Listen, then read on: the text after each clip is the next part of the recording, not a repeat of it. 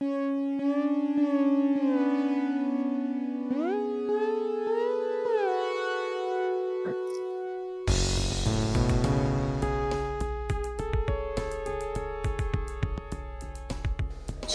don't do that.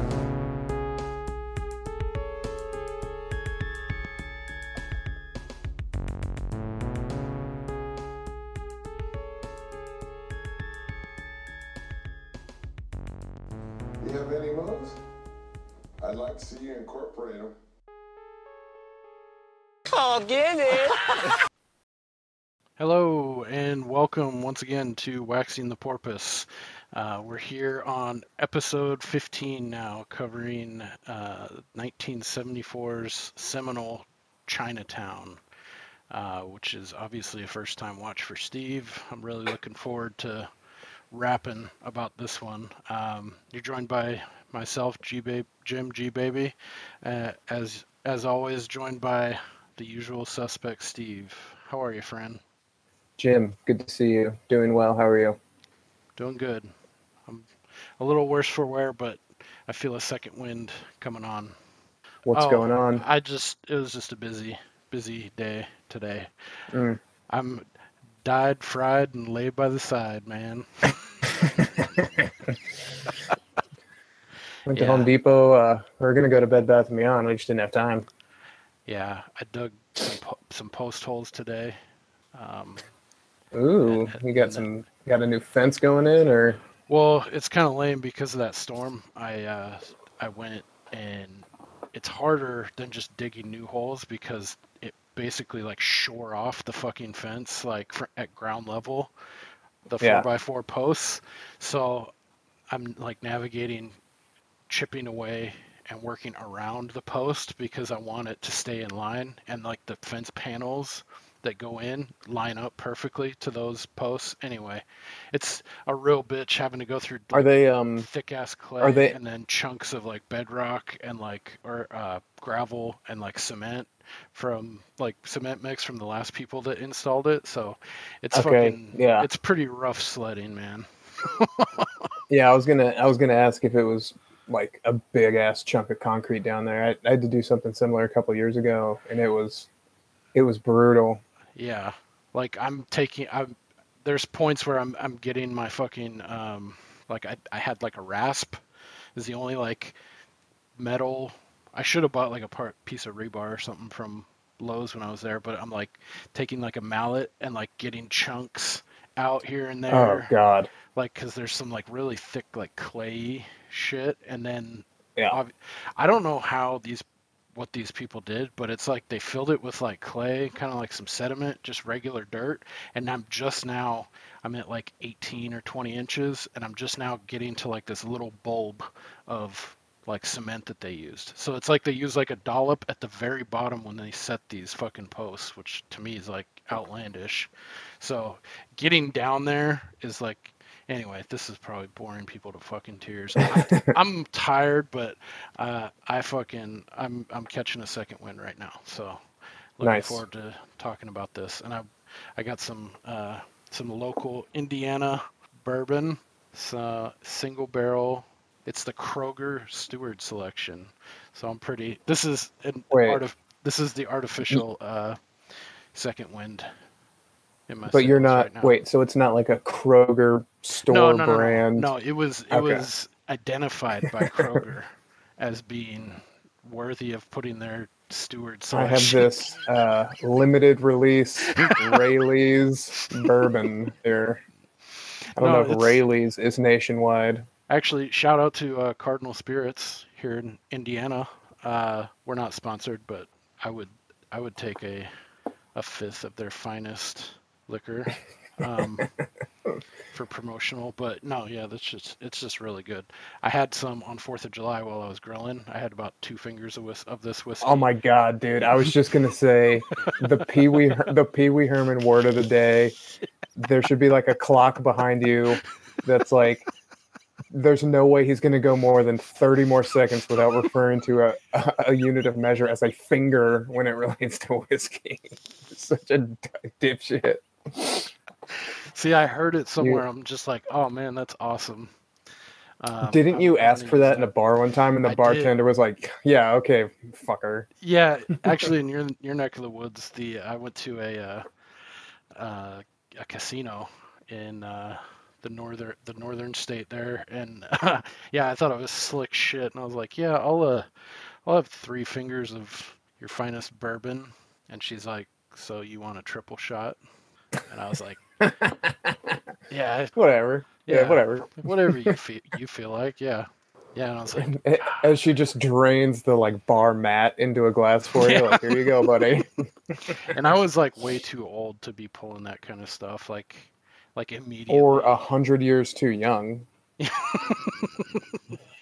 Yeah, I wonder when that saying originated. Anywho, this shit on 4th of July I was barbecuing and I had about 2 fingers, and I was fucking zooted, man. Like I was like, You were gorked. yeah, Good and stuff, Kroger. I got a Fitz's What is that? key lime soda backer. Okay. So we'll see. Thought that was like a 12-ounce bottle of pickle juice or something. That shit's bomb too. Remember Barker's talked about that pickleback? It's like Yeah, I don't whiskey, little. specifically remember him talking about that.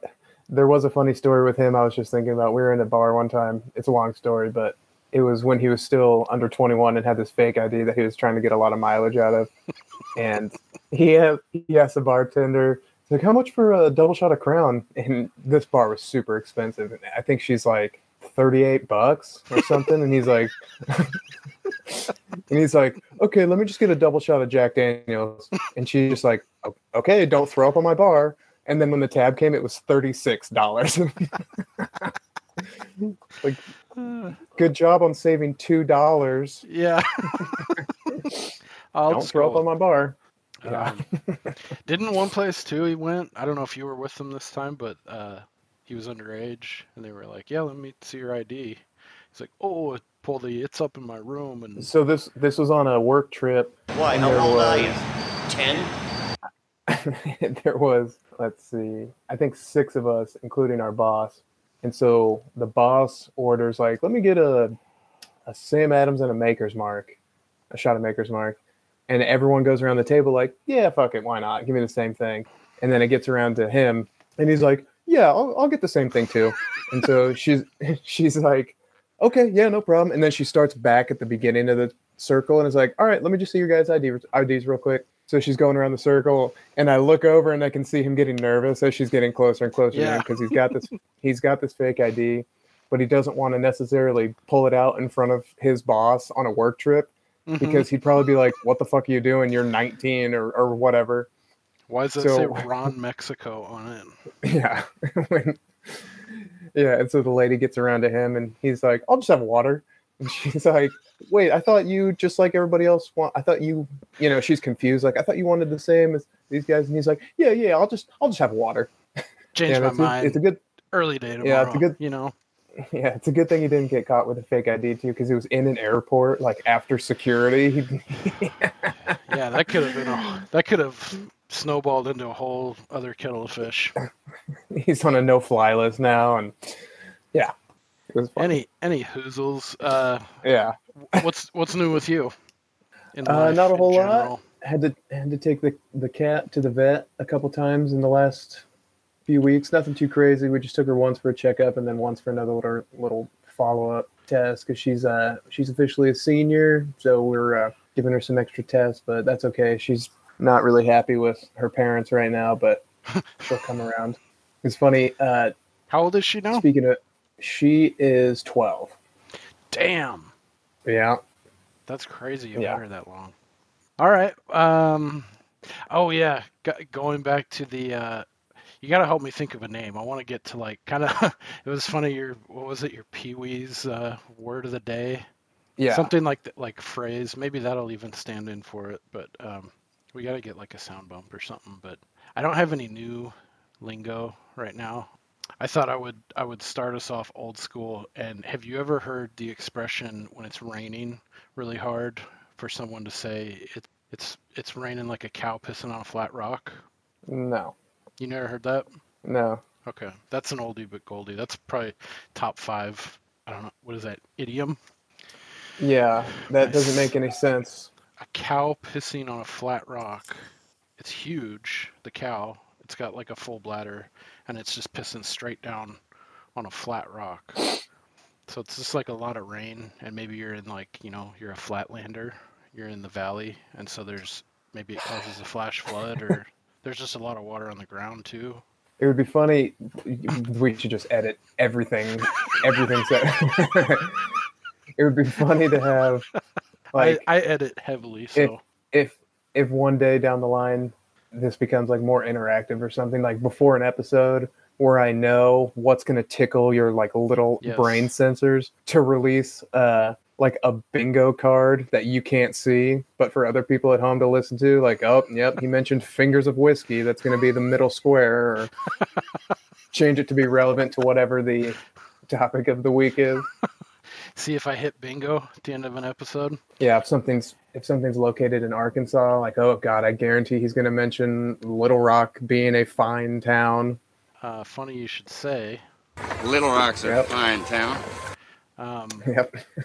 Yeah, it'd be Little Rock. It'd be the word sacrilege somewhere in my heart of hearts. All right. Well, that's just as an aside, I wanted to bring up the cow. Oh, I'm glad you did. Yeah, I almost forgot, dude. Check this shit out. Oh, you probably can't see it on the camera. It's a audio podcast. So you have a neon on air sign. We're on air. I shared this on our socials, I think, a week or so ago. My old lady's getting into the spirit, and she gifted the podcast a neon nice. LED neon old school, old timey, like red and blue on air sign, like we're in a radio booth or something. So I thought that was could put it like outside the room whenever you're recording. Yeah. So daddy doesn't get angry and hit mommy. All right. So, okay. Speaking of domestic violence, that'll be a nice little segue right into the movie. Yeah. I don't know if I should save it for the end, but as you know, I've been a victim of domestic violence once in the past. Oh, yeah. Maybe we'll save it for when we get to that part. Oh, God. Dude, it's funny. And then I think about that line from The Hangover, and they're like, Stu, she beat you. And he's like, that was twice, and I was out of line. And then I chuckle, and I'm like, fuck. I was like, that was me for a quick second there. Bullet dodged. Yeah. Okay. So let's get into the main course here. So we're talking about Chinatown, which was made in 1974, directed by infamous Roman Polanski. And stars in his prime, young buck, Jack Nicholson, Faye Dunaway, John Huston, and a smattering of other folks. I have one fun one to talk about, a side character, but anyway, yeah, that's the main cast. So this is one you had never seen before. I kind of hyped this one up pretty good. This is like a turning point movie for me to like give older movies a fair shake, and kind of got me into anything but made before the 1970s, which I previously thought was just boring and stupid. So you watched this, when did you watch this? I finished it like 2 hours ago. Oh, okay. So it's fresh. Yeah, I'd say it's a good kind of like lazy summer afternoon. It's so fucking hot here, dude. What did you think of this one? So I'd never even heard of this movie until I heard you talking about it years ago. It's apparently really well known, but not one of those ones that when you hear it, it's like, oh yeah, I've heard of it. I've never seen it, but yeah, you would not shut up about this movie for years, and I never got around to watching it, and so I knew nothing about it at all going into it, and I finally just watched it earlier today for the first time. So I didn't really like it. No way. I loved it. Oh, you did? Fucking snake. classic misdirect. I was like, dude, how can you not like this flick? I can No, see individual it was gripes, but awesome. cool, awesome. No, Glad you dug it was awesome. I mean, literally the only thing I knew about the movie was it's on HBO Max right now. When I clicked on it, it's the like one sentence description, which is something about a 1930s detective investigates something. Like that's literally the extent of what I knew Mm-hmm. about it going into it. Uh, and so I saw that like, wow, that sounds pretty interesting. And yeah, it just had that really cool kind of vibe, like the old school gumshoe. Mm-hmm. The It's like the a soundtrack was awesome, or I guess it was a score or whatever. I don't really know the difference between those two things, but it just had yeah. that really cool feel to it. And yeah, the story was awesome, and I was actually surprised by. I'm sure they've done visual like restoration or whatever, but the video quality was unreal for being almost 50 years old. Yeah. I Yeah, wouldn't I'm have guessed sure. it. Yeah, I'm sure. I don't know how much of that goes in. I think it's a little bit of both, like a 50-50. That's like the new mediums that are available, like and the high quality like 1080p and like 4K and Blu-ray and all that stuff. But I'm pretty sure there's also they have to do like a treatment to the actual thing, and Hmm. so it's like a double whammy. That's completely flying out of my ass guess. I only have a little bit of an inkling of that because I know that there's kind of like boutique, um, like distributors that go like specifically there's a handful for like horror films. They go back and they find stuff that's like out of print, just like a book that's out of print, Hmm.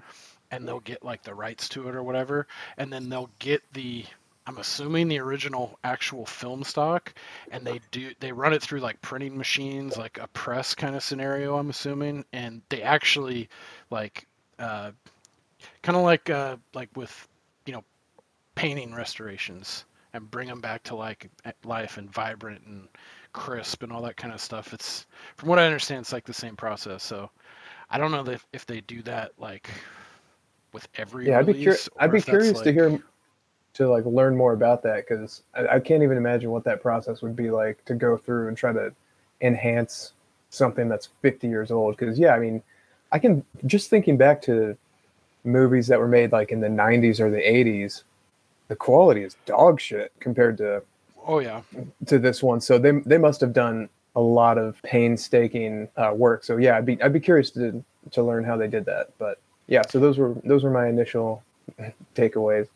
Yeah, I'm glad you mentioned the score because the score is awesome as shit. That's Jerry Goldsmith, which I didn't come super prepared, but he's done a ton of shit. I think he's up there with like a John Williams, like the dude who's done all the Star Wars and done a bunch of Hmm. Spielberg things. That Goldsmith name I've seen in a lot of stuff. So he's like a top tier composer, and I guess he actually a little piece of trivia on that is I think he slapped that together in like 6 or 7 days or something, and Hmm. it's recognized as like one of the better film scores of all time and this and that. But yeah, right from the beginning, that like big ass horn, and it kind of lulls you Hmm. into like it feels like it's taking you back to like the 30s, that 40s kind of era, like the three-piece suit and all the you picture the old cars and like LA, and yeah, it puts you right there. I feel like cool. That's awesome. I'm jacked that you like this movie.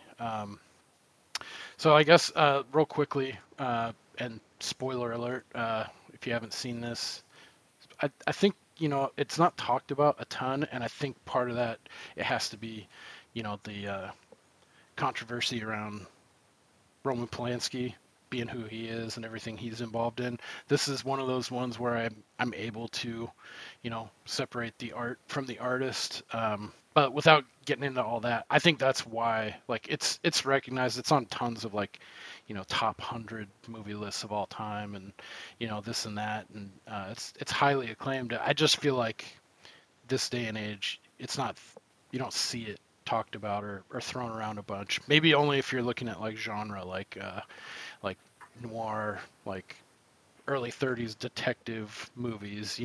Then you'll see it like it's like up there with number one, or like The Big Sleep, another movie that's uh, that movie was actually filmed in like the 40s, I think. But Yeah, it's got like the Raymond Chandler, uh, who's that other guy? Philip Marlowe, kind of like detective. That's like the template or the archetype here. So basically, like, yeah, I guess we'll keep it just short and we'll just start uh, breaking into the movie. But so it stars Jack Nicholson. It's 1937, Los Angeles. He's a private investigator. Goes on to you find out he was a former detective on the police force and a good one at that. So he basically gets caught up in like water rights, a woman cheating on her or a husband cheating on his wife, and then it kind of spirals out of control. Um, I think that's the best way to leave it. Is just a PI in LA is like just going about his normal life. He's mainly doing, like infidelity, marriage infidelity. That's like his bread and butter. And then he gets caught up in something that's like really a lot of layers, and he gets sucked in to all kinds of intrigue. So Yeah, I yeah, imagine most of those cheating spouse cases he investigated are pretty straightforward. Like the first one they show, he follows the wife, takes pictures of the wife with the other dude, gives it to the husband. Bob's your uncle. But then he takes on this other case, and it seems like that just on its face, and then it unravels into this huge conspiracy. I will say real quick, as a Californian, it is hilarious to see that it's been 50 years since this movie was made. 80 or 90 years since the setting of this movie. And I'm just glad we've solved all the water problems and corruption problems and drought problems in this beautiful state. yeah, it's very timely. It could be set right now. hmm Yeah, it's crazy too because like the things that they fight about and like that are contentious in this movie concerning water rights, it's like between that time and now, it's jumped like they've caused the desertification of like two or three other regions since then by diverting water down south. I think the one that they touch on in the Dude, movie is the Owens Valley, which used to be like this pristine, like really beautiful valley, and they completely sucked it dry of all of its water. Now it's a desert. I think like the biggest city there is called Bishop. You ever been through Bishop no, in the maybe. Owens It Valley? sounds familiar. It's just like just It's, north of like Death Valley, kind of like northwest. yeah, it's funny. Like, if you were to go back in time and tell those people, yeah, in 50 years, we still won't have figured out desalination, or at least the politics of getting that through, because not to get too far into it, but they just had one that was proposed down, I want to say like Huntington Beach, somewhere near LA, where it had been in the works for 15 years or 20 years, and this organization had dumped like 10-20 million dollars into this process because nothing gets done easily down there. It's permits and approvals and committees and all this bullshit. Yeah, I bet that Uh, red tape is unreal. and then at the very end, the Coastal Commission voted 12-0. No, like no, no thanks. Like, Unanimous. okay, thanks for considering. Like, do we really care about the drought? Or Yeah, it's like LA shouldn't have ever existed. It shouldn't have been created there. It's all completely artificial, which is wild because when you look, like if you're on a plane and you like look down, it's just like this gargantuan. I've heard someone say it's like it looks like mold on a sandwich, like when you're high enough up in a plane. yeah, It's crazy how far it reaches out all the way into the Inland Empire. It's like towards Riverside, San Bernardino. Any oh hoodles. yeah, Um, so so Jack Nicholson, he plays the private investigator. His name is Jake JJ Gittes. He specializes in cheating, infidelity. So he gets this case, and it's Evelyn Mulray. She's actually a fake who comes to him with this like, oh yeah, my husband's been cheating on me, and that opens him up. And I liked at the beginning too how he was like, your husband's been cheating on you, you think, and then he's like, let me ask you a question. He's like, do you love your husband, Ms. Mulray? And she's like, oh yes, and blah blah blah. And he's like, take my advice, go home, sleep on it. And then he's like, have you ever heard the expression "let sleeping dogs lie"? And she's like, no, I have to know if he's been cheating on me. And then he's like, oh, all right, well, What have you got? You know, so it's like the way he operates is like you could say he's doing it like with a conscience, but it's all a game. Like he's got his moves like dialed down to where he's like, no, I'm not fleecing these people. I'm not like an ambulance chaser. They're coming to me with their problems. You know, I like how it set the tone for like the kind of like he's very clever, he's very sharp, you know, he knows what the fuck he's doing. I just like that intro to him. Yeah, and I mean, one thing I kind of took away from that too, because as I'm learning what this movie is about, I'm like, damn, that actually would be a pretty cool job to have. But when he's asking her, like, "Are you sure you want to do this?" Yeah. The feeling I got was the infidelity stuff has probably got to be super boring for that job. You know, I imagine he would much rather do exciting things. So the way I interpreted it was he's like, I don't want another one of these fucking cheating spouse cases. I'd much rather look into something cool. But yeah, you're right. It does kind of convey that he's not just like, all right, this is how much I charge, and Yeah. I will, you know. Although right after that, when she's like, "Who's your husband?" He's like, "Who's your husband?" She's like, "Hollis Mulray," and he's like, his partner behind him, his eyes kind of perk up, and he's like, "Oh, water and power." Like he's like a high up, like executive level dude. And then it's Yeah, like like, now you it know, is something kind of exciting. yeah, it's like, oh yeah, fuck yeah, yeah, I'll have my secretary draw up the papers. So this what enters him into this kind of octopus of shit that's going on.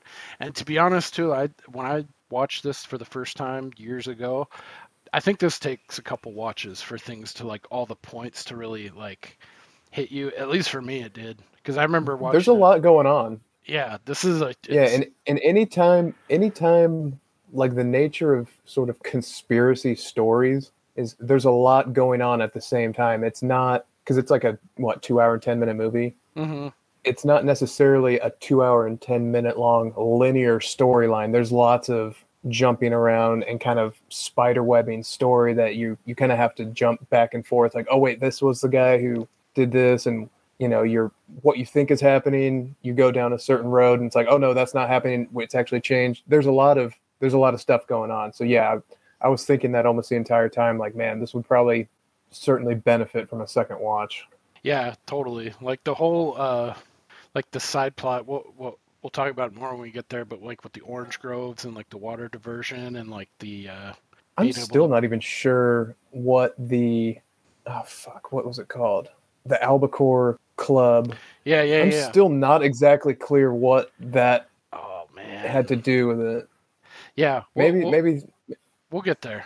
Yeah, that's one too. Like it's like second, third viewing. I'm like, oh fuck. Like you get a little bit more. You peel back a little bit more, and you see like, oh man, it wasn't just about the incest and like the power struggle between water yeah. and like building this dam or not building this dam. It goes even further than that. But yeah, so that puts him on this case, and then so he starts taking pictures, and he sees this Hollis Mulray who works for Los Angeles Water and Power. He's like the main guy, who also too I think we'd be remiss if we didn't mention that they kind of grafted some of this film onto like real life. The character of Hollis Mulray is kind of like a stand-in or a callback to what's his name? William Mulholland, who, I mean, that name, especially you've heard Mulholland Drive, and that's very much in like the LA zeitgeist. He was a self-educated engineer who was famous for the collapse of the St. Francis Dam. So at the very beginning of this film, J.J. Gittes, Jack Nicholson, is sitting in. He's starting to do his early prospecting and researching, and he sees this Hollis Mulray, and they're giving like a speech. They're like, the city's calling for, they need more water to keep the city viable. So they need to divert more from somewhere else. And so they propose this new dam, and the chief engineer at LA Water and Power, Hollis Mulray, he gets up and gives a presentation and talks about how, this is no good. He's like, I won't have any part in it. It's a flawed plan. It's a flawed idea. And J.J. Gittes goes on to find out, like because of the Hollis Mulray's involvement in the Vanderlip Dam disaster, which is the stand-in for the real-life tragedy of the St. Francis Dam collapse in 1928. killed like 450 people. So they just changed the names, and then they inserted that real life case into Chinatown. So this guy's gun shy. Like he had a really major fuck up. So he's like trying to do, in his mind, I'm assuming, everything on the level. He's not going to do something unless it's got like an ironclad plan. So that's part of the intrigue too, and like why he's a marked man, because he's refusing to Play ball. Right. So, and fun fact, the guy who rushes in with all of his sheep, Uh-huh. I don't know if you did any trivia on this, or did he jump out to you like, hey, he kind of looks like someone? Mm-mm. That is Rance Howard, who is Ron Howard's dad. Where he comes in, he's like, Uh, where am I supposed to, you took all the water, you I'm more freeze of out a or... I'm more of a Clint Howard guy myself. Yeah, he's pretty awesome. Yeah, I thought that was a fun fact. But yeah, so he's this Hollis Mulray character. He's refusing to have part in this dam. So that's kind of off the front end of it. I think that's what Jack Nicholson's thinking. Like, oh, okay, this guy's he's into some shit, you know. And then so from there, and I thought that was cool too that they grafted on like a real life thing into this film. And just called it something else. But so next, Jack Nicholson goes and he's following up on this guy. He's taking pictures. He sees him with this younger dame who has a pretty significant role, as we'll get into towards the end. Speaking of taking pictures, you are recording, right? Mm-hmm. Okay. Oh yeah. I should have asked you 40 minutes ago. Yeah, nice buddy check. No, yeah, we're good. So, and then also, sorry to keep doing this, but I thought it was fun. You know, Crispin Glover, Back to the Future? I know the name. God damn you. I've only ever seen Back to the Future like once or twice. God, I've seen that movie so many fucking times. I could probably recite it almost from like beginning to end. One of Jack Nicholson's associates named Duffy is Crispin Glover's dad, Bruce Glover. But if you put them side by side, you can see like the familial I'm more resemblance. of a Danny Glover guy myself. Yeah, Danny Gloves is unbeaten. It's just been revoked. I guess I feel like I'm talking too so much. So I cut you off when you were talking about. Sure, yeah. So we can fast track this a little bit too, because if we just sit here and talk about the entire film like step by step, we're gonna be here for 3 fucking hours. Yeah. So he follows a husband, sees him with a mistress. It didn't seem apparently clear to me how exactly those pictures made it into the newspaper, but they made it into the newspaper.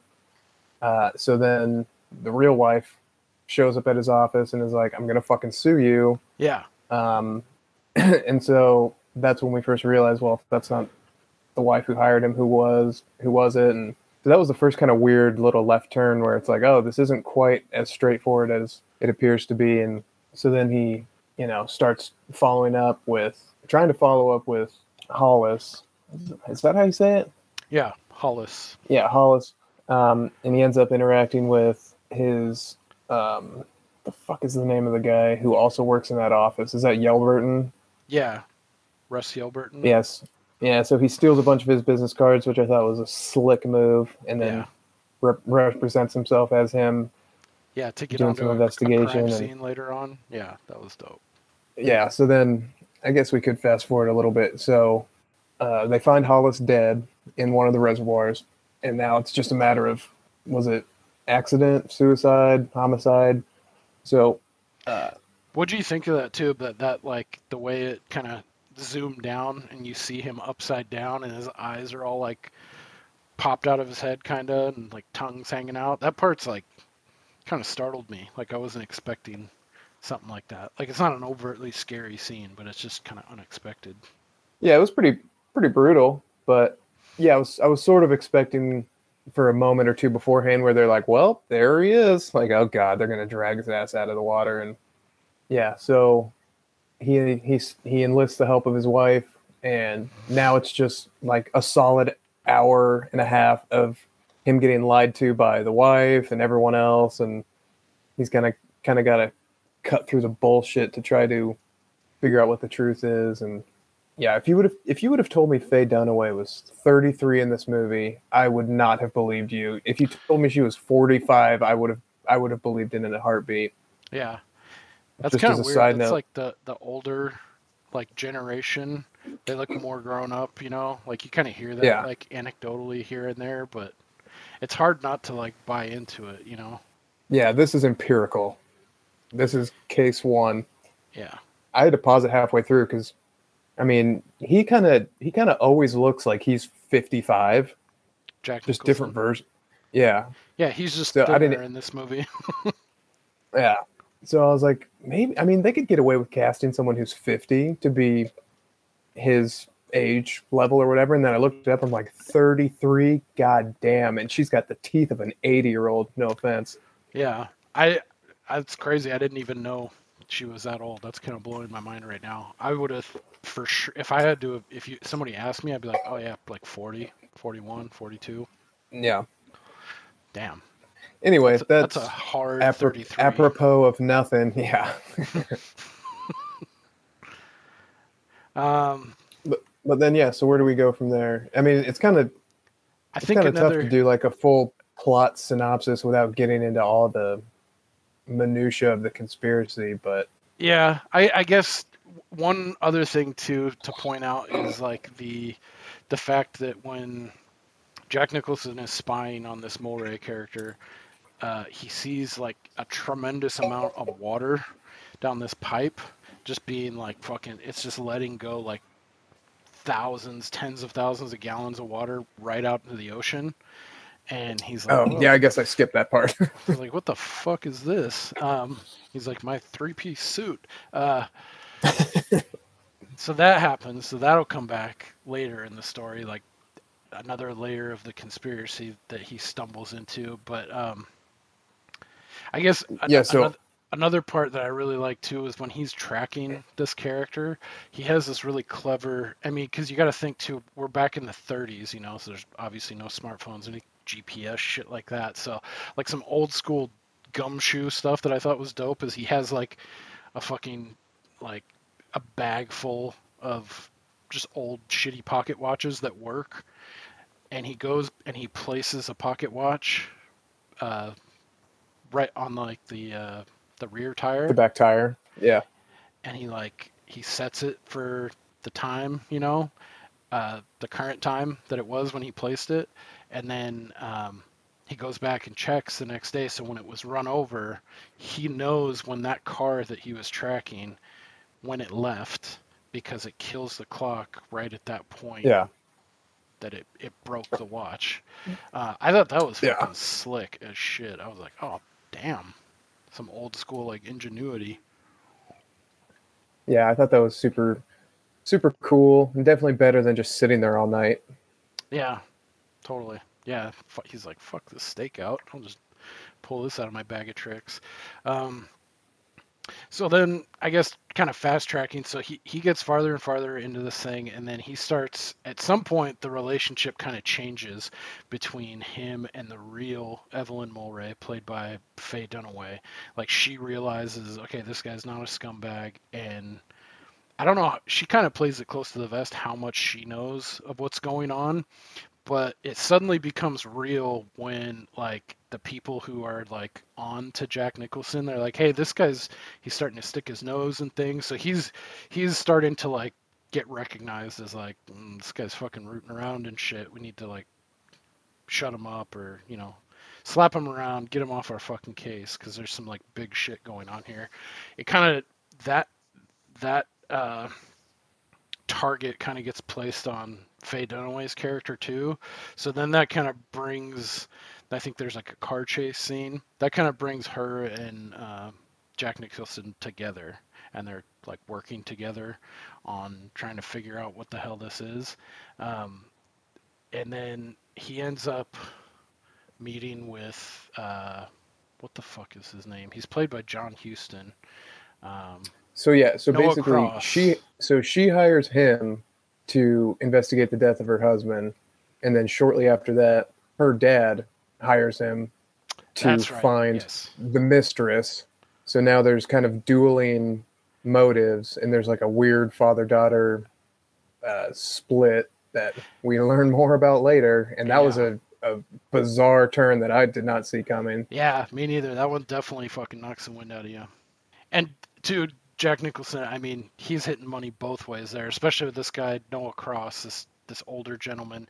He's like fucking like filthy rich character, so like tycoon level.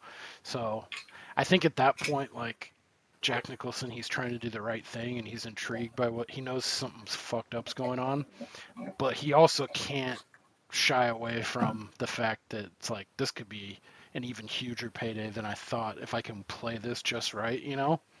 Um, and it ends up Yeah, and he almost costing him and even everything. well, and even beyond the money, I just got the feeling that he knew the entire time, like everybody is lying to me. There's more going on beyond just like, oh shit, I'm gonna get my right hand's gonna get paid while my left hand is getting paid. You know, definitely. I didn't do very much research about this at all because I literally just finished it a couple hours ago. But one of the things I read said that originally there was supposed to be a like voiceover internal monologue the entire Uh-huh. time that sort of spoon fed you what he was thinking and the clues as they came up, Right. which I'm glad they did away with because it made it that much more impactful. Where he's like, you know, he would drop some bit of knowledge or some line where it's like, oh shit, you know, without sort of telegraphing it beforehand, if that makes sense. Right. Yeah, you learn along with Jack Nicholson as he learns. And you're like, oh shit. And he's like, oh fuck. You know, like you're finding all these things. He's tracking these leads, and these clues come up, and you're learning it right alongside him. Yeah, I saw that too, Yeah. and they did the same thing in Blade Runner also, which is one of your favorite movies. Oh God. They had a voiceover for that too, and Harrison Ford was like, he was bitching and moaning about that. He's like, shouldn't I be doing actual detecting in this film and portray it instead of fucking talk about it, and then the audience can learn along with me as I do those things. So yeah, I'm glad that they did that too, because I think that's part of the draw to this movie too, is like you're right with this guy, and like I think they also went so far to like Jack Nicholson's in every scene, and you're meant to like be like his shadow basically throughout this entire story. And they even went to lengths where they would film like right over his shoulder when you can't see Jack Nicholson, but and then it'll like zoom back and it's like he's talking to someone or he's doing something. Um, so they went to great lengths to make it, you know, through his kind of viewfinder, and it is uh, good that they scrapped that. I hate fucking voiceovers and shit like that. It's irritating. Like you don't need to be fucking spoon fed all this information. Um, Yeah. so I think it has its place, but it's got to be it's I'm very particular about it. It's, you know, like Shawshank. yeah, That's got great voiceover where it's not like, hey, you're too stupid to figure out what the fuck is going on or stay engaged with a story that might be moving kind of slowly. So we're gonna kind of just tell you all the subtext yeah, right yeah. up front. But That's a yeah, great example of it working for the story, and like, yeah, especially you get all those choice nugs from Morgan Freeman throughout. Like, um, yeah. all right, so I guess so we're not stringing this fucking thing out. You want to just cut right into like the meat of this story? I guess let's talk too about the thing that kind of like the orange groves and the water, that kind of So the stuff. husband, so Hollis, so he wasn't actually having an affair because he knew it was her sister Right, daughter. right, exactly. So he's just Okay, like out of the kindness hanging of his out. heart, like he like cares about this kid because that kid's placed in like that's got to be such a fucked up weird situation, you know, that's potentially like super damaging to one's psyche, you know. So I took Yeah, that as him just being a good guy and like trying to like give her because like the she's probably what 15, 16. If she said that she had her when she was 15-ish. yeah, yeah, Is that that right? tracks. Okay.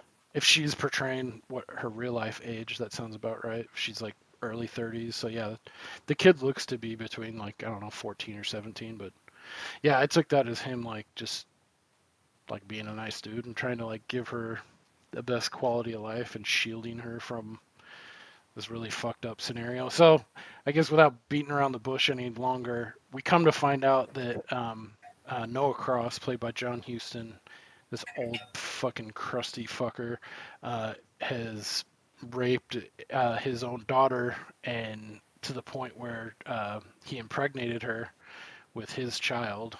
And it's a really key, like, awesome scene towards the end. Like, maybe awesome's not the right word, but it fucking grabs you. Like, when, so Jack Nicholson's finally, he's like had it up to here with the line, and like he's like, I need to know what the fuck's going on, and he quite literally beats it out of Faye Dunaway, which, I mean, I can see this. Like, we're in the 30s, you know, so women used to get slapped around like that, I assume.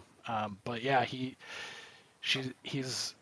screaming at her like, "Who is this girl?" It's like the centerpiece of all this in his mind. And she's like, "She's my sister." And then he's like, "Don't lie to me." And he fucking loses it, smacks her. And then she's like, "She's my daughter."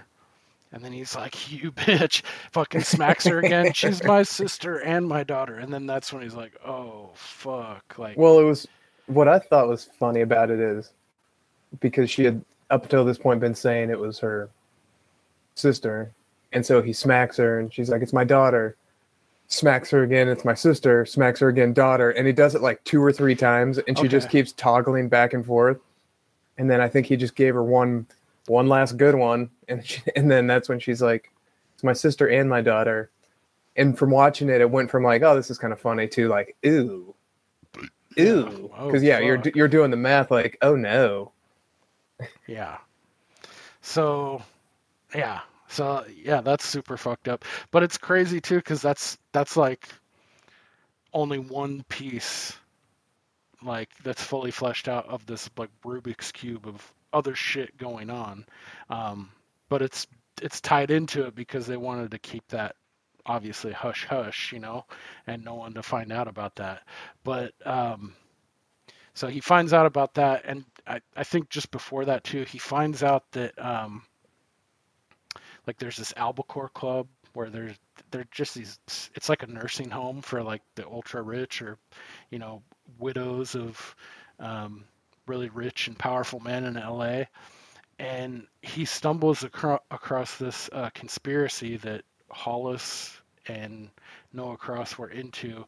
Basically, so they were deliberately diverting water from these key areas of farmland in, like, you know, I think it's probably be like the San Fernando Valley is the area that we're targeting in LA. So the people holding the keys, it's like total conflict of interest to, you know, disseminating who gets water, who gets it where. They're purposefully turning off that spigot to these key areas that should be rich farmland. And then when those farms and those areas run dry and unsustainable, they're able to come back and swoop back through like these dead people from this albacore club, and buy in their name, and they're able to pick up these lots and these parcels of land like pennies on the dollar. So it's like a shell game where they so it can never get traced back to this Noah Cross character. But Jack Nicholson, being a badass gumshoe, he connects all these dots and figures out, like, oh, fuck. So my confusion comes from, I thought the Albacore Club was like that fishing, I don't know if you would call it like I guess you could just call it a club. It's like a yacht club. Right. But then the nursing home, because he noticed like the names on all these deeds had recently been changed, and they're all either dead people or old people that are residing at this nursing home. And the connection between the Albacore Club and that nursing home is where I was having a little bit of a disconnect of, you know, because that old lady's doing the like knitting or whatever, and she's like, "Oh, we got that from the Albacore Club." Yeah. But I don't really remember what the dad's connection to the Albacore Club was, if that was ever really fully established, or if I'm just, I don't know. I just took that as like off my own ass. Maybe he owned that club, and so that's how he had the access to those people, and like, Maybe they were like former colleagues, or I don't know. But yeah, so that's another huge piece in all of this. And I guess tying it all together too is so it seemed like Hollis had been the guy who was murdered at the beginning of the film. He was in on all of this, maybe against his own against his will. Like he didn't want to participate, but he felt like there was no other avenue, or like he had to play along with this. Um, and then it seems like he's just, I'm done. Like I've had it up to here playing ball, and then like he knows about all these things that could just bring this huge tycoon dude Noah Cross to his knees, and it blow the lid off of all kinds of like fucked up corruption and all these deals with the water rights, and it would affect it'd be felt citywide. So that's why he was taken out. Um, Yeah, he wasn't gonna just go along with it. right. So yeah, if you haven't seen this film and you've already listened to this, I mean, it's total trip. Like you have to, like, the experience, the journey through this whole thing, and we've skipped a couple things that are pretty big or key, um, and it's very topical too. So I highly recommend, even if you've listened to this just because you wanted to listen to the show and didn't feel like watching the film, I think it's definitely one some you guys should check out, because it lives up to the hype, I feel. Yeah, yeah, I agree. Even after hearing about it for fucking years. Yeah, I think it's one of those ones you can't really overhype. Like it's got everything in spades. Like the acting's fucking excellent, cinematography, the score, the story is fucking awesome. I really like Jack Nicholson. He kind of, at first I didn't know how to like gauge him, but there's a couple points it's like, dude, he's fucking badass. Like he's Yeah, with it. Like he gets his fucking nose sliced, and like dude, that was the fight. so Yeah, nuts. piece of trivia, that dude who has kind of the funny accent, that's a cameo from the director Roman Polanski. When the dude, Oh, really? the little French guy, yeah, what's he call him? He calls him a nosy kitty or something like that. What does he call him? It's like, what we do with kitty Yeah, cats, and he comes up and he fucking just he sticks his butterfly knife or really sharp switchblade up his yeah. nose and fucking zoinks out, and yeah, splits. So from that point on, Jack Nicholson's wearing like this fucking like Horace Grant early '90s era like face mask, like gauzed up thing on his nose. Yeah, that was the director, uh, Roman Polanski. So I guess there are some really cool pieces of trivia. There's a fuck ton, so I'll keep it to the salient points. But and I know you just watched this, so this will probably be fun for you to learn along with. But are you familiar with Angelica Houston? She played Morticia in the Addams Family movies, Yes. the Yes. reboots from the early '90s. Uh-huh. Uh-huh. Yeah. She also played alongside Bill Murray in the Life Aquatic Eleanor. Um, Yeah.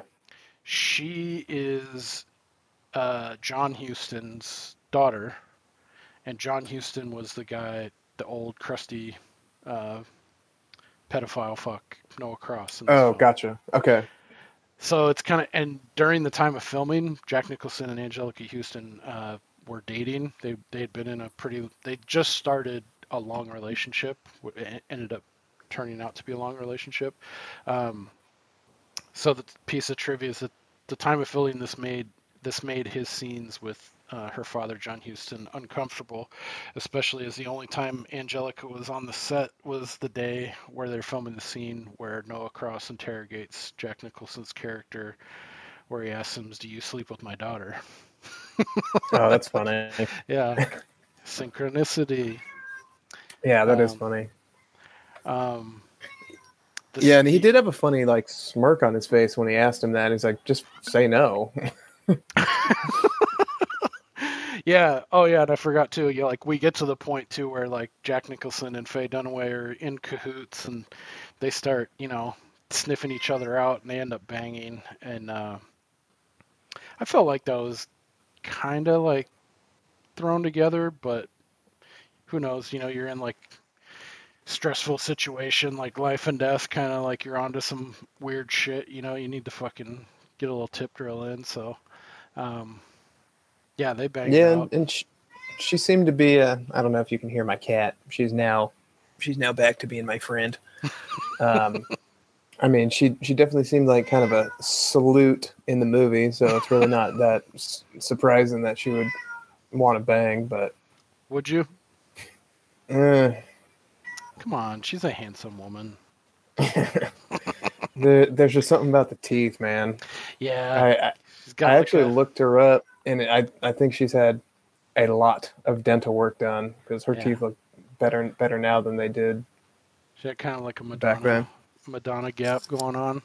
No, they just look like dark and problematic. Like smoker's teeth or something. Yeah, they look like the teeth of an 80-year-old smoker.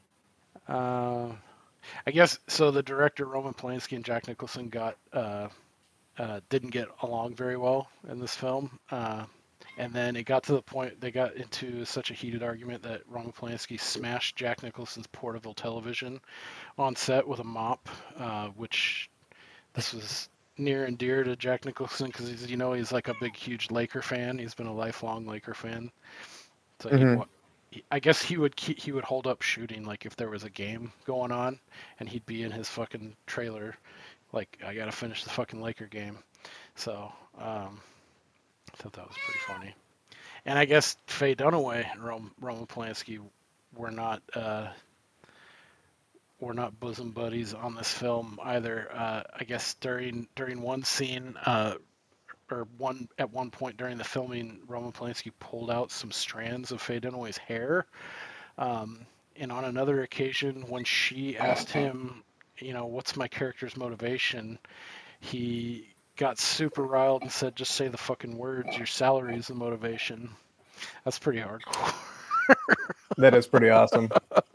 I didn't think actors actually said that. I always thought that was like a cliche, like joke that people would make about actors. Like, what's my motivation here? Yeah. Well, it's got to come from somewhere. What do you think about the ending of this? I know some people have problems with the ending. My only problem with the ending, I don't have a problem with bummer endings. Mm-hmm. I'm actually kind of a little relieved when movies don't really take the easy way out and everything is like happy ending and everything works out and is right. All loose ends are tied up. But my only, not, I wouldn't even say problem. The only time during the whole movie I was like, oh, I don't know about that, is when she drives away and the cop is able to shoot her in a moving car like 200 yards away. From like, even if it's like 50 yards, the chance of if you put a moving target 50 yards away with a handgun, good luck. Yeah. Like that is especially unreal. A life-ending headshot like that. Yeah, but other than that, I didn't really have any issue. It was super creepy when he's like, "I'm your father," and he's like, "Dude, that part." It was super creepy at the very end when the grandpa daddy is like shuffling her away. Yeah. Like, oh God. What? Yeah, he's gonna fucking rape her too. Yeah, for sure. And then, yeah, they're just like, well, that's Chinatown. Yeah. Forget it, Jake. It's Chinatown. Yeah. Hell of a shot though. But what was weird, like, so the cops, they still thought that she had killed her husband, right? So why would they let Jack Nicholson go if they? Yeah, that's a good point. I think that's one of my gripes. Because there's so many moving parts and pieces. Like, once I always get to the end, I think I've said that same thing. It's like, he's just like, all right, I'm going to go have a smoke and turn in for the night. Yeah, they don't fucking do anything to him when they just like indiscriminately blasted this woman with child in a moving car with a lot of people, like in a downtown, like busy street. And it's like this, he's just, yeah, I'm good. Well, I don't know. if you're gonna justify the shooting based on, hey, we think this woman murdered her husband, she just shot this fucking old guy, now she kidnapped the kid and she's driving away. I can buy them thinking like, well, we've got Quigley Down Under over here, who's a great shot and thinks he can take her out, so he's going to take the chance of shooting her. Like, okay, yeah, I can buy that. If you really thought she was that serious of a threat to the public, but then after she's dead, the guy who helped her get away, it's like, have a good night. Like, what? You can't have it both ways, Yeah. you know? But I wouldn't even consider that a criticism, just a thought. Another interesting piece of information, and this other one, I actually just picked this up from I watched a Red Letter Media review on Who Framed Roger Rabbit, like totally separate from this, but Fun. yeah. So I think you'd like. Have you ever heard of Red Letter Media? I think you'd like those guys. I'll have to turn you on to them outside of this. But anyway, they did a review. I was more mocking Who Framed Roger Rabbit. Have you ever seen that? Maybe. I don't know. Oh Christ, it's good, man. You like You're a Bob Hoskins guy, aren't you? Who's that? Smee from Hook. Okay. Yeah. Mario from the Super Mario Brothers movie. Oh my god. Alongside John Leguizamo. End Luigi of Mario? resume or what? Oh no, dude, Bob Hoskins is fucking. He's been in tons of shit. He's awesome. Anyway, so this was supposed to be a planned trilogy, Chinatown. So the writer Robert Oh, Towne, really? yeah. So the writer Robert Towne, he had this whole master plan with Jack Nicholson that like, yeah, we're gonna make this a trilogy, and it's gonna be like about, power struggle, intrigue in 30s and 40s LA. So there's actually a sequel. Did you know there's a sequel to Chinatown? No. It's called The Two Jakes. It was made in 1990, and it's directed by Jack Nicholson. I think it's one of his. I think he's only done a handful of films where he's actually directed them and starred. But so the second one, The Two Jakes, is about like land rights, like real estate corruption in LA in the 40s, like early 40s. So I think it takes place like 8 years later or something like that. Like Elysian Fields. So it's not that great of a movie. It really isn't. It That's doesn't too bad. Yeah, Harvey Keitel's in it. He's pretty good. Jack Nicholson's a lot older.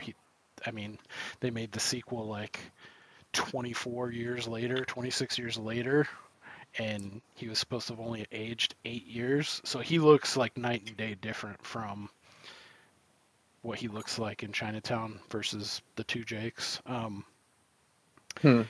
So, and then the third part, which was so it was water rights was Chinatown, real estate corruption in The Two Jakes, and then the third, they were supposed to do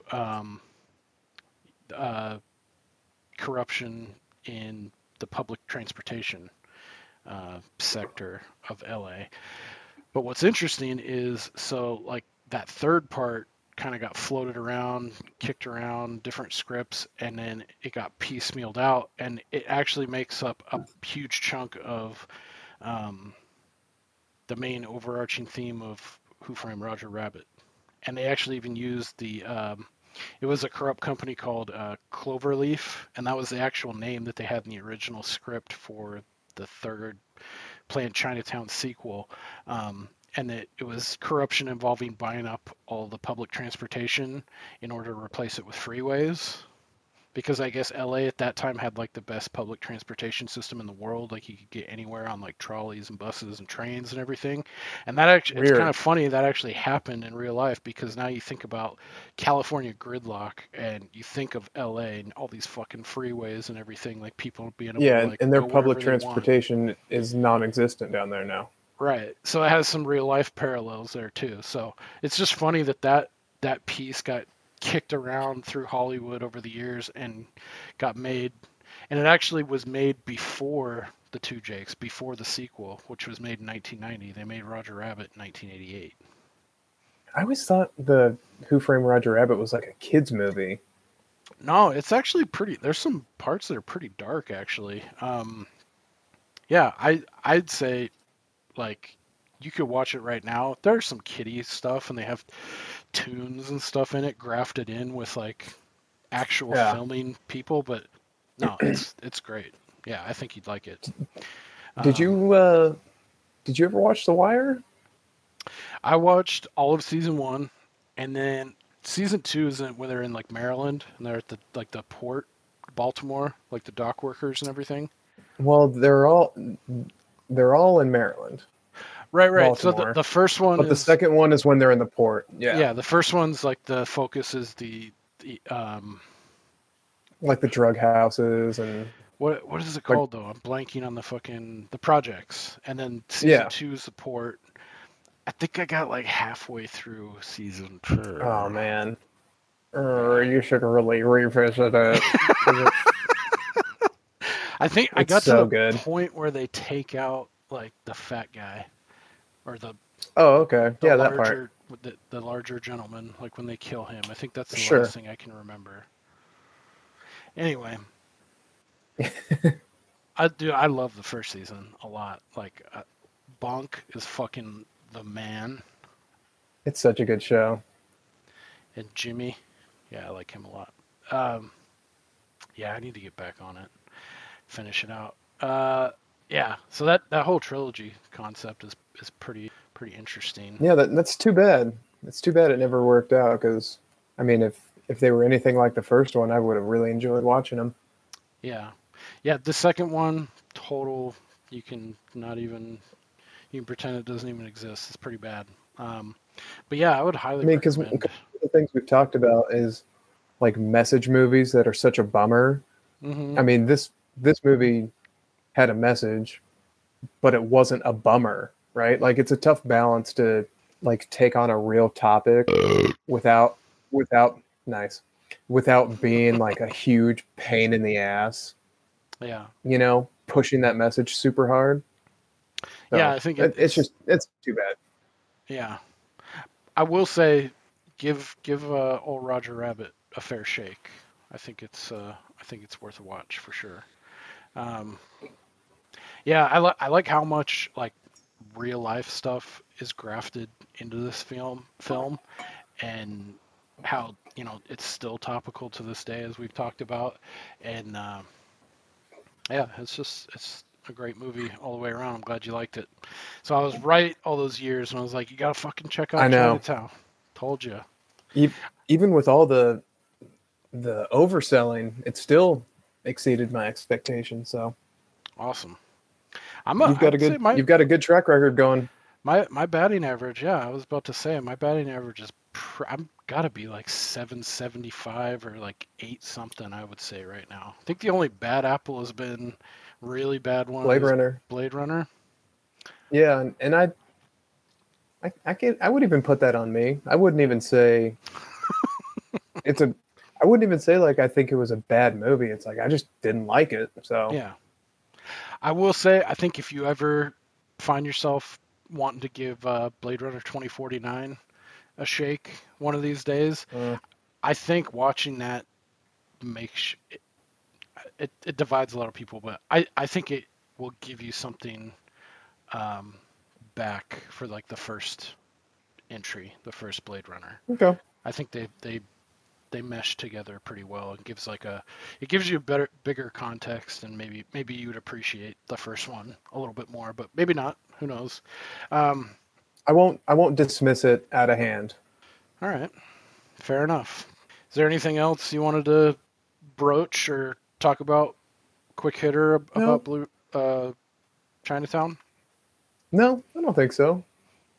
I would definitely recommend it if you haven't seen it. I don't know why you would have listened to this whole thing if you hadn't seen it, but some people do that. I do that sometimes on certain films where I'm like really on the fence or like I have no interest, but maybe it'd be fun to like hear these people shit on something, and then I'm like, oh, maybe that does sound kind of interesting because I'm able to. Well, there's there's definitely a lot more to the story than we covered. So Oh yeah, there's yeah, a lot huge more. fucking chunks that and like watching it from beginning to end is like a complete story, like the full effect. Like I think it like the arc and the journey that you go on in this film. It's just like each scene feeds into one another, and then like the end. Like some people have issues with the ending, but even if you didn't like what happens to the people at the ending, like I think it's just a really fun ride all the way through. So, did you have a What preconceived kind of like notion about what like older films before you saw this? Like, yeah, I'm not into that kind of shit. Kinda, not really, because I have seen some old movies that I really like. What's the general issue that people have with the ending? Just that it's kind of a bummer, or Yeah, like that they don't like because that Faye Dunaway's been through so much and like had so much shit happen to her, and it seems like like Jack Nicholson genuinely cares about her and is like into her. So like maybe there's a happy ending there in all this fucked up shit that happens for her. Also, I think there's some people too that have gripes about like the mechanics, like how she was shot, and like kind of the stuff that we touched on too. I know Jack Nicholson's come out and said he didn't extrapolate on it, but he said that he's not satisfied with the ending of this film.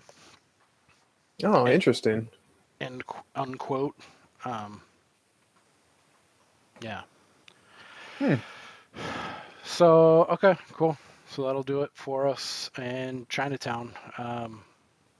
Yeah, this is one that I had these preconceived notions about older films, and it turned me on to a bunch of I watched a bunch of. I think that's right when I got into like the old spaghetti westerns are a good entry too. Like when you start going into obviously like the Clint Eastwood films, like The Good, Bad, and the Ugly, Fistful of Dollars, all that kind of stuff. The Man with No Name trilogy. Um, Never so seen him. I got into. Oh fuck! You really have never seen any of the old Clint Eastwood films, dude?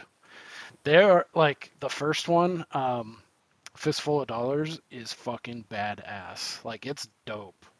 Like there's some like cinematography shit that's like it like there's no way they Should made that in we like should we do that one 1968. next time, or We could. Want to keep it rolling on like an old school kick? yeah, may as well. I mean, we could check to see if it's available. Yeah, if you haven't seen Fistful of Dollars, because the second one is for a few dollars more. That one's fucking badass too. I feel like everyone talks about like the good, bad, and the ugly. I think just because that name kind of sticks out. It is a really good Yeah. story too, but I feel like it gets. I For my money, I prefer the first two. Um, Okay. but anyway, yeah, I think Fistful of Dollars would be a fun one to watch. He's got a couple others too, like High Plains Drifter is really good. That turned me on. There's another one with Warren Beatty called McCabe and Miss Miller that I have on the list. That's another one Oh, that okay. was like Yeah. a huge like gut punch, and like it made me feel similarly to after watching Chinatown. Like it, then I started watching some old like Paul Newman films from like the 50s and shit, and like HUD. And I saw Cool Hand Luke. Um, yeah, That movie bunch. sucks. No, are you being Yeah, for I real? didn't like it. You didn't like Yeah. Cool Hand Luke? Fuck Nah, I thought it was you. fucking stupid. Fuck you. God damn you. It's been a while. Oh, get it. All right. All No right. context. Yeah. I felt like I had to get it in there somewhere. Call Guinness. Um. All right. So let's shoot for, unless it's hard to come by. Let's shoot for Fistful of Dollars. Um. Sounds good. If I anybody's think got I any should be able to questions, find it. okay. If anybody's got any questions for us or wants to chime in on Chinatown, have you seen it? Have you not? shoot us an email at waxingtheporpoise.com, or you can reach out to us on our socials. Instagram is Waxing the Porpoise, or Twitter at Waxing the Porp. Feel free to leave us a rating or a review. Any final thoughts? I didn't understand the Chinaman joke in the movie. I don't know if you did. I think it was just to make it uncomfortable for the... well, and first of all, too. Also, dude, Chinaman is not the preferred nomenclature. Yeah, nice. Asian American, please. Walter. This isn't a guy who was building the fucking railroads. Great timing. That's fucking awesome. I think it's just a long-winded joke of so long and not funny of the wife like coming out with it that she's fucking sleeping with another dude. Like, oh, okay. You fuck just like a Chinaman fucks. I love how much of a kick Jack Nicholson gets from telling that joke, and then the juxtaposition of the fucking woman right behind him that's like, and they're the whole time they're like, hey, come on, she's right behind, like, and you're telling like this filthy fucking like lewd joke. It's like super long, way too long. Anyway, yeah, go ahead and wrap it up. Well, thank you guys as always for joining us, and we will see you next time. Bye. Yours. Just been revoked.